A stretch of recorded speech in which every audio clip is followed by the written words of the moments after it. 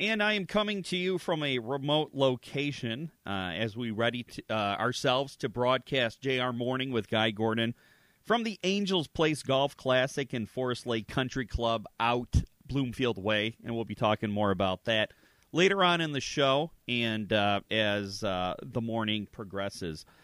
Quite a volatile weekend of weather, starting with that deluge of storms that kind of popped up out of nowhere Friday afternoon. Of course, we have more Canadian wildfire smoke coming our way, and hopefully that's not supposed to be as long-term of a problem as last time. But just assume you're supposed to breathe carefully until we're told not to. National Weather Service actually confirmed that there was an EF0 tornado that touched down in Sanilac County on Friday afternoon. It originally touched down near the town of Applegate at about 3:30, and it moved southwest and actually hit a campground at Lexington Park. Winds reached up to 85 miles per hour, and the tornado itself traveled 5 miles. The majority of the damage was to the campground, although one home did suffer minor damage, but it doesn't sound like it was large loss of life, large loss of property. And this is 2 days after that EF1 tornado reportedly hit the Kalamazoo area on Wednesday. And at least anecdotally, from my picturesque community in the downriver area, it rained for about 10 minutes. And luckily it only rained for 10 minutes because it rained so hard in those 10 minutes that the water in my street actually got up to ankle level, and so if it rained any longer than that, we would have dealt with some flooding in the basement. And it's a very good reminder to clean your gutters. A manhunt for an inmate who escaped from a Pennsylvania jail ended on Saturday after authorities say the suspect had been recaptured.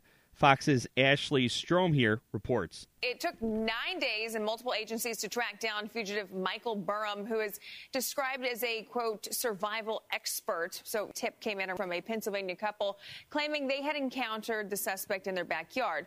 He told them he was camping, but the couple recognized him from the news and told police. Law enforcement confirming he was captured at gunpoint in Warren County following the tip.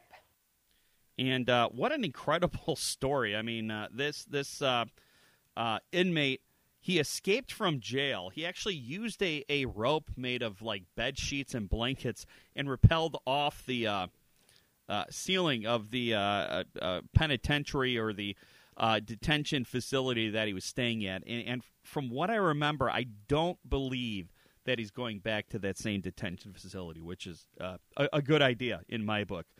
Andrew Hall, that 31-year-old transient man who confessed to attacking that woman in a Target parking lot in Troy before he went and murdered 40-year-old Lisa Moffett in Detroit a few days later. He's been charged now with first-degree murder by Wayne County prosecutor Kim Worthy. Hall is also facing those 10 felony counts in Oakland County for the Target parking lot attack, and he's expected to be arraigned today in 36th District Court. Horrific story. A 12-year-old girl has been charged after allegedly dousing an 11-year-old girl with acid during a fight at a park in Detroit. Now, the 12-year-old and the 11-year-old, they got into a fight when witnesses say the 12-year-old's mother handed her a bottle of acid, and the 12-year-old threw it at the 11-year-old, and she was also aiming at the 11-year-old's siblings and her cousins. Now, the 11-year-old victim, she spent 3 days at Children's Hospital in Detroit being treated for acid burns. The 12-year-old suspect is being charged with assault with intent to do great bodily harm and felonious assault, and she's been ordered to wear a tether, and she'll be in court at 1:30 in the afternoon tomorrow. And I'm sure that the mother who supplied the acid will be charged as well. I can't imagine her not. Well, remember a few weeks ago when Taylor Swift was in town for her Eras? Remember how crazy that was? Well, we've been documenting the economic impact her concerts have been having on the economies of all the cities that she's been visiting. And she's actually been generating an average about $80 million of new economic money per city, per tour stop.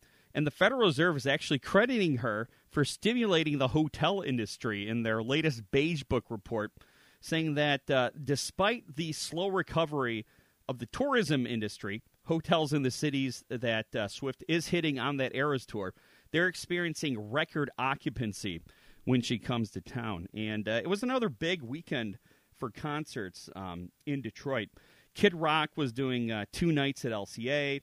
Ed Sheeran was at Ford Field. And Eminem came out for a surprise appearance. And the two of them performed Lose Yourself together. They performed Stan together. I believe that Ed Sheeran sang the Dido part, but I can't be sure. I wasn't there. And I forgot the two of these guys. They had a song together that came out a few years ago called The River, which was a hit. And it's a pretty powerful song about abortions and a family relationship.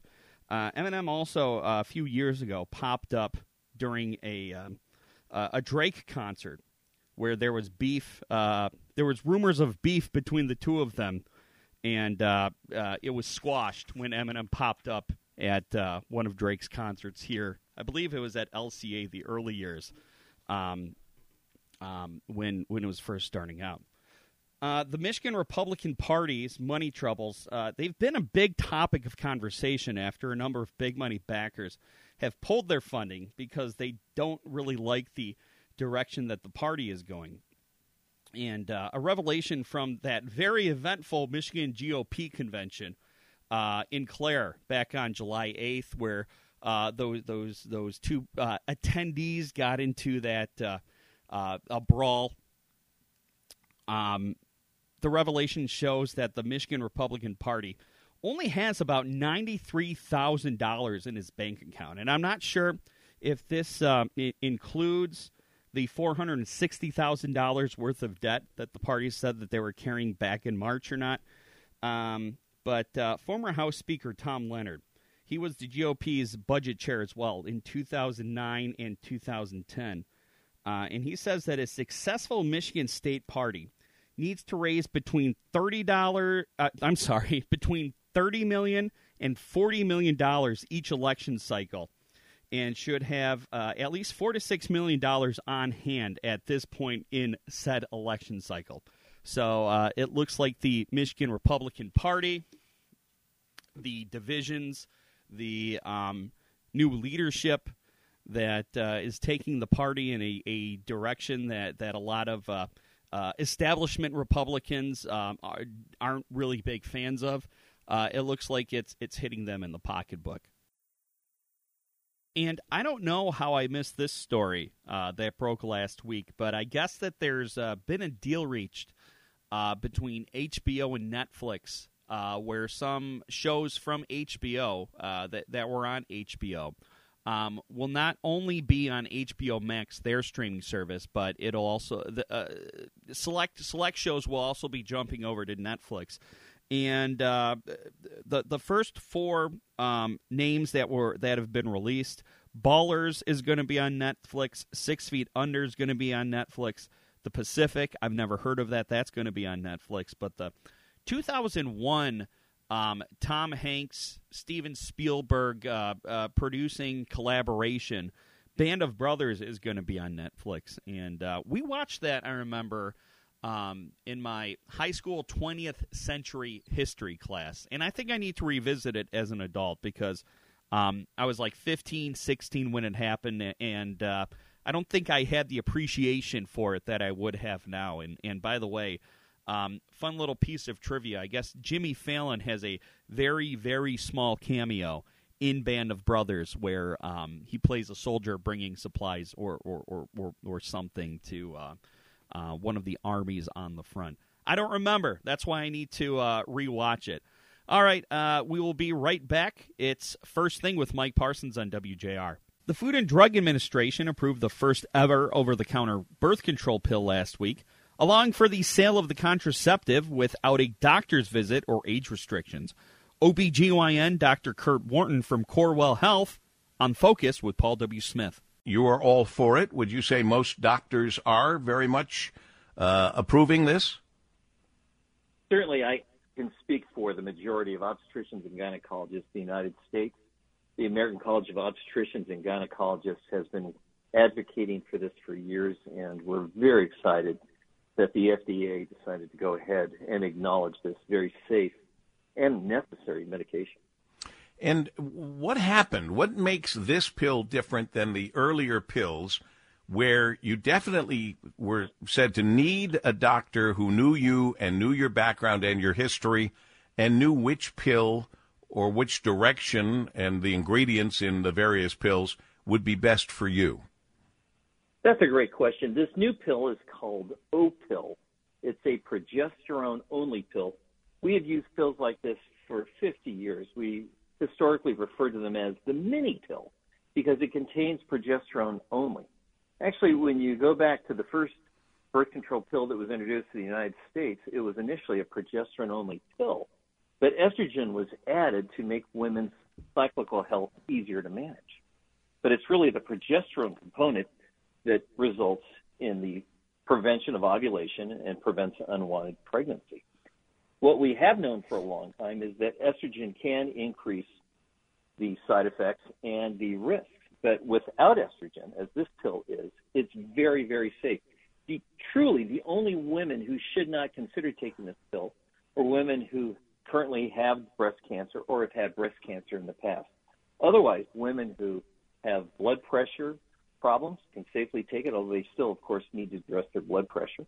Women who smoke can take this pill. We don't encourage smoking, of course, but it's a very safe pill to sell without the need for a doctor's intervention. Now, we have concerns. We don't want women to avoid the other aspects of their reproductive health. They still need to get appropriate cervical cancer screening. They need to get mammograms and all the other things we provide in routine care. But there's no reason that this pill can't be available to everybody, and it's so wonderful that it's now made available. You know, for years, we have been working to improve access to health care, and there are boundaries to obtaining simple things like birth control. Many women can't afford to go to a doctor to have a prescription written, and now they don't need to. Do you know how much this is? Do you have any idea how much this is over the counter? No, that's the one thing. They haven't yet announced the wholesale price. And, of course, we're all hopeful that it will be an affordable medication. This medication contains the progesterone norgestrel. And, again, it's a generic medication. It's been around since it was first approved by the FDA in 1973. So has this been available? Been a lot of research. Has this been available in other countries? We have used norgestrel before. It was available and actively produced between 1973 and 2005. So it's just been sitting on the shelf for a couple of years. Interesting. So they're saying that this O-Pill will become the most effective birth control method available over the counter, which means it's up against condoms, spermicides, other non-prescription methods. This is going to be the best. But you still have to, I would hope, promote the idea of using condoms for protection against STDs, or do you think we're going to see an uptick in sexually transmitted diseases because of this? That's a good question. No, you're absolutely right that this is not a barrier form of contraception. So it absolutely does not protect against sexually transmitted diseases. So couples still have to be very careful and make sure they're in monogamous relationships where they've been thoroughly tested. The nice part of this is it is felt to be more effective than the barrier contraceptive methods that you mentioned. Now, in perfect compliance, it could be as effective as 98%.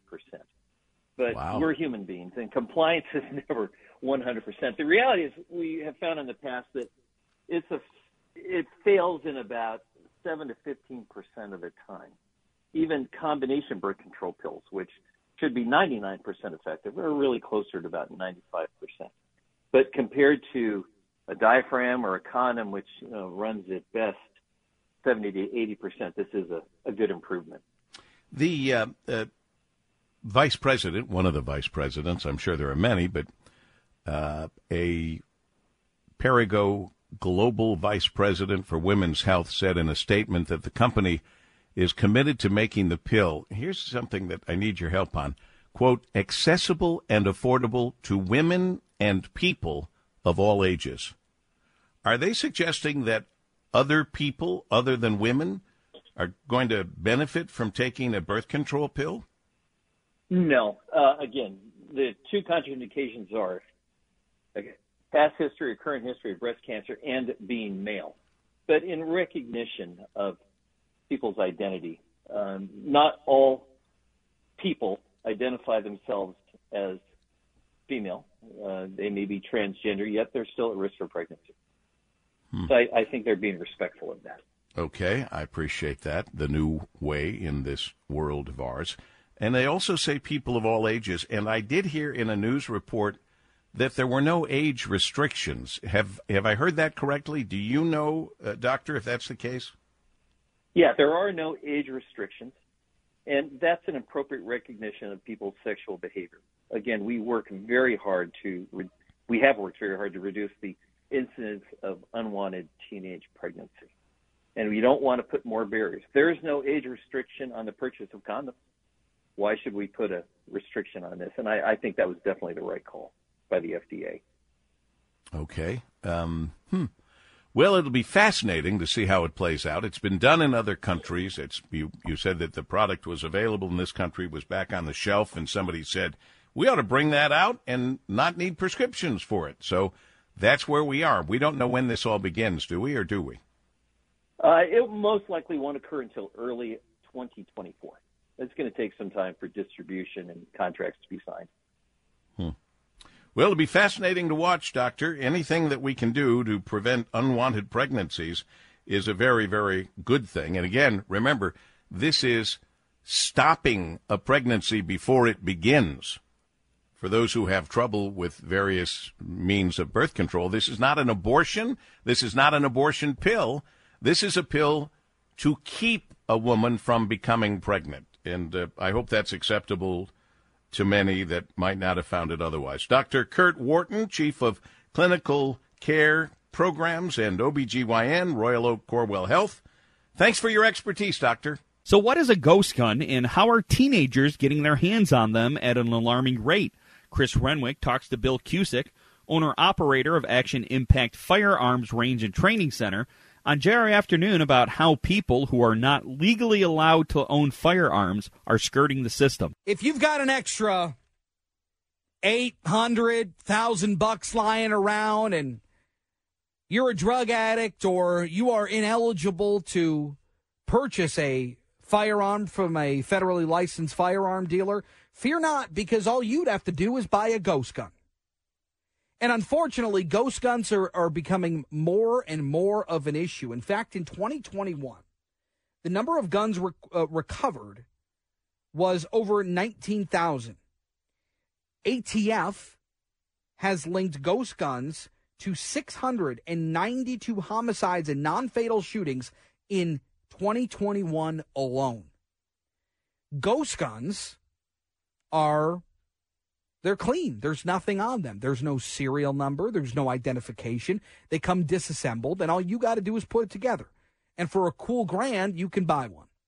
Teens are buying them more and more often.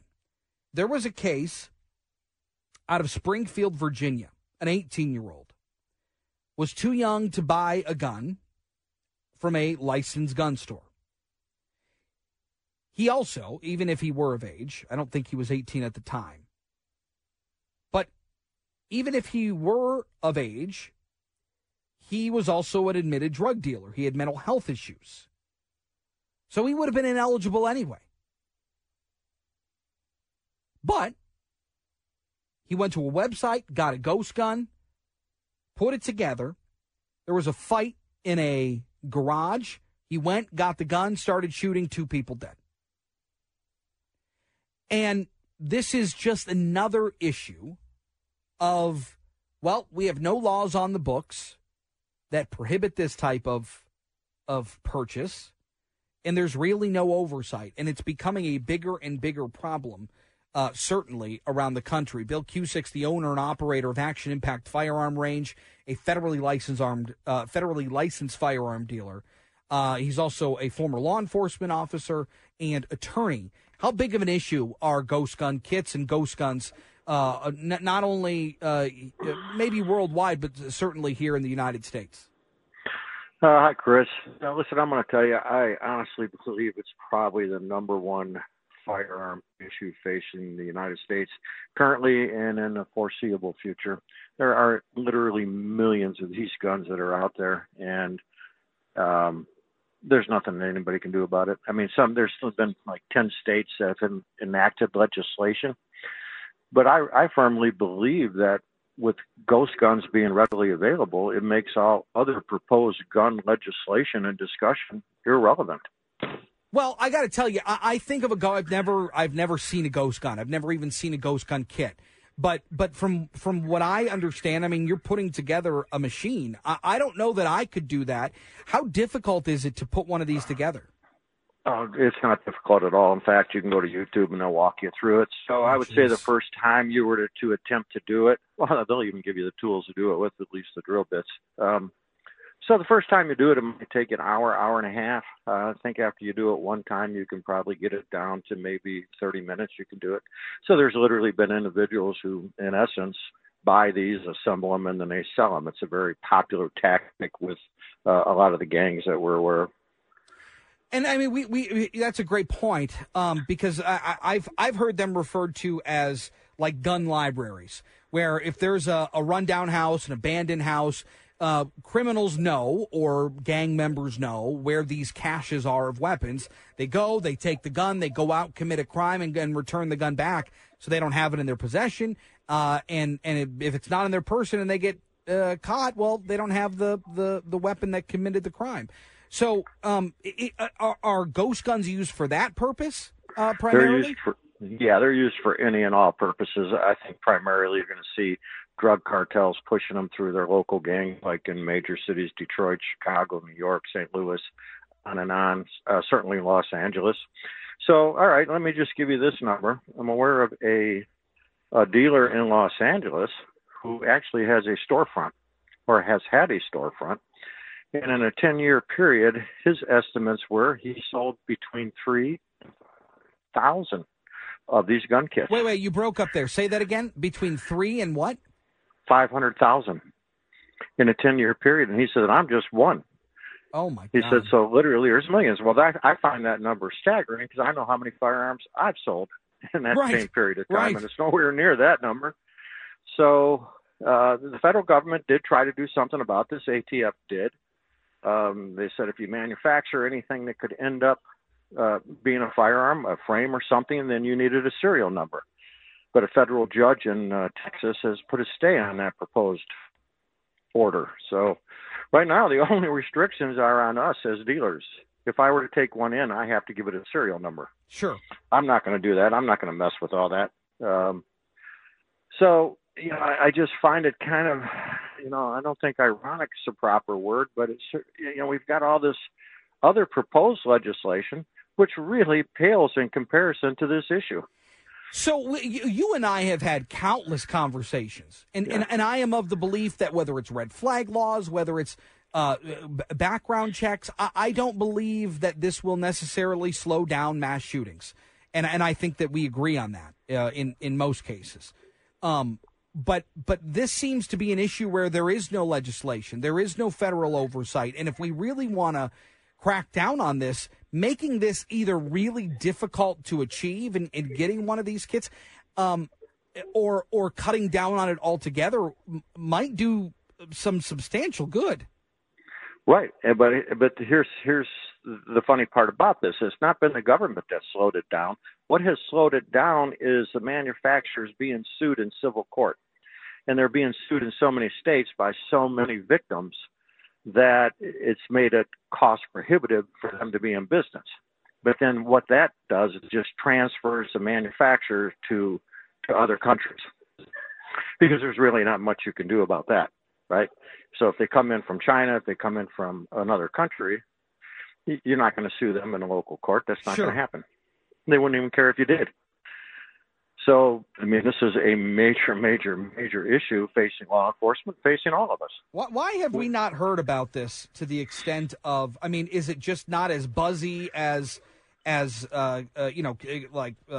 extended background checks and red flag laws? Is it not politically charged enough? Why have we not heard more of this? It's not politically charged enough, because here's what your initial impression of a ghost gun was, that you needed a special 3D printer to accomplish it. And that was like in its very initial form, right? And so the belief was, well, who's got the technology or the money to even afford one of these printers? But that's no longer the case. You don't need the printer. This thing comes in a kit. So all you have to do is take a drill bit, and like I said, it'll take you, after a few times, it'll only take you 30 minutes to put these things together. And I'm going to tell you, Chris, from a distance, from 5 feet away, you wouldn't know the difference between these guns and the actual manufacturer gun. And It's not just handgun. Oh, you wouldn't know the difference. They are nice looking. They do a really nice job, I got to tell you. And it's not only handguns, it's also the ARs. Do you think the same set of rules that you play under as a federally licensed firearm dealer should be applied to these dealers as well, these sellers of these types of ghost gun kits? Yeah, it's going to be unpopular with the NRA and unpopular with some Second Amendment people, but I'm going to tell you, yes, I do agree they should play under the same rules, because otherwise... And you are a strong proponent of the Second Amendment. Well, I am. But I think what we're saying when we allow this to take place is we don't really care who owns guns. Right. Right? Because 15-year-olds can buy them. What they're doing is they'll buy a gift card. And that is a huge, you just go to CVS, buy a preloaded gift card, and away you go. That is a huge, huge problem.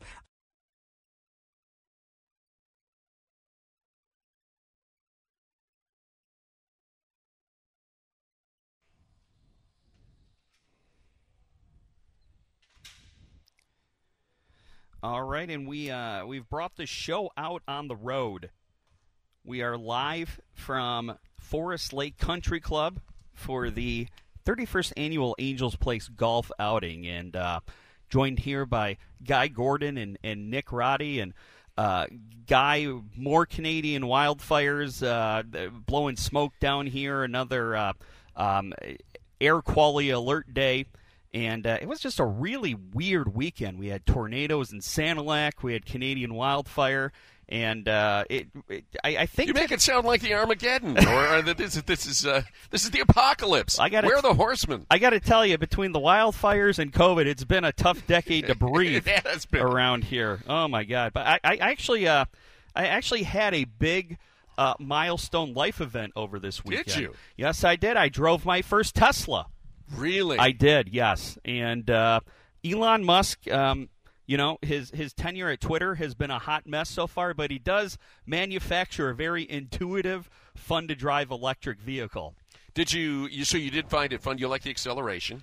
I did like the accelerator. The only thing I don't like, and I know this is a function of it trying to generate its own electricity, when you take your foot off the accelerator, it kind of feels like you step on the brake without stepping on the brake. Kind of like a golf cart. Yeah. So, and you as an avid golfer, that's no problem for you. For me, yeah, it's a pretty abrupt acceleration. Yeah. Right. There's not the coasting that you experience in another car. His Cybertruck, which looks like something a Bond villain would drive.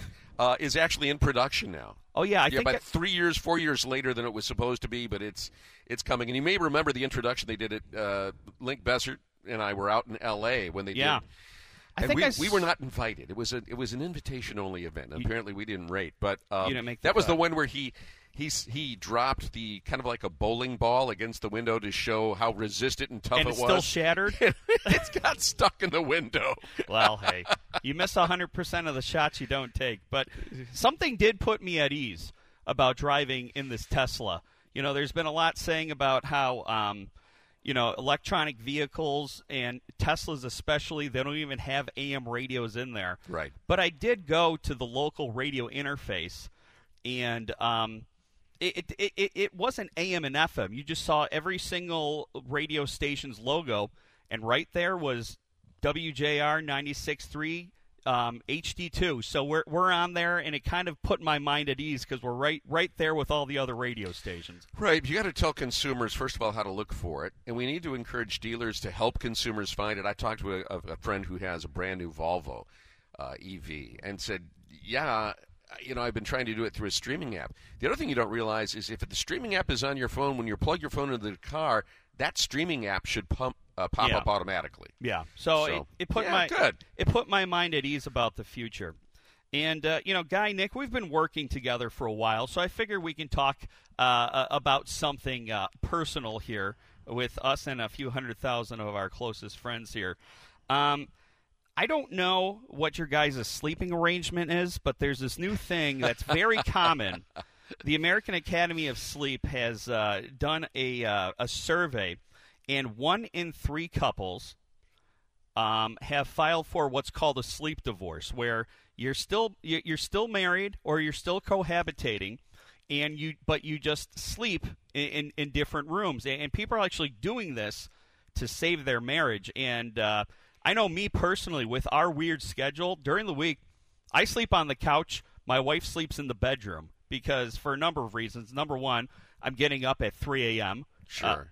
Number two, for some reason, it's easier for me to get up early if I'm getting off the couch than if I'm in bed. And I'm a snorer, so I don't know what your guys' sleeping arrangement is, but if you're one of the 1 in 3 Americans who have had a sleep divorce, you don't have to be hiding anymore because it's very common. Nick, your parents may be listening. Oh, jeez. I will agree with you that it's easier to get up off the couch after a nap too than the bed. Once you get to bed, you are not getting up. My parents probably were trendsetters in this. They had their sleep divorce back in 1960. Trendsetters. Yeah. Trailblazers. Trailblazers. And maybe that's why I don't have any siblings. I don't know. Maybe that's why I was an only child. Right. But no, they've discovered this. They were much happier. And it's not to save the marriage, but it's to make sure that everybody is in a better mood in the morning, right? Well, and that's probably part of the reason saving the marriage. And I guess according to this study, snoring is a top 5 reason for actual divorce. Yeah, and Gail will tell you that she would probably like to file. I'm not sure why she has sleep divorce yet. or real divorce. Well, because she's been up at the cottage the last couple of weeks, and so I got up there Friday night, and she says, "Oh, I feel so rested. It's been so great since you've been gone." Yeah, it's like, "Hi, honey, it's great to have you here, but boy, I hope I can sleep now that you're here." Yeah, it's great to see you go sleep in the guest room. All right, so we are, like I said at the beginning of the segment, we are on the road here at Forest Lake Country Club in beautiful, are we in Bloomfield? West Bloomfield Township. West Bloomfield Township for the 31st Annual Angels Place Golf Outing. And, Guy, for people who might not be familiar with Angels Place, we've got about a minute left. Why don't you tell us about why we're out here today? More than 40 years ago, 4 women who I believe were healthcare professionals at Beaumont Hospital were taking a lunch break, and one of them had a challenged child, and they were just lamenting the fact that they did not know what was going to happen to their child once they got old or were no longer able to take care of them, that there was no place that they could call home that they were comfortable with. So the 4 women put their heads together and they created Angels Place. Now there are more than 22 homes that take care of mentally challenged adults when their parents no longer can. And that's great because talking about the special needs community, that's a big concern because a lot of these adults they depend on a guardian their whole life, and once their guardian is no longer around, you wonder what's going to happen with them. And back then there was a fear of institutionalization, and that was just totally unacceptable to them as it would be. So now they have a place where they can go that truly is residential setting. See you in a few.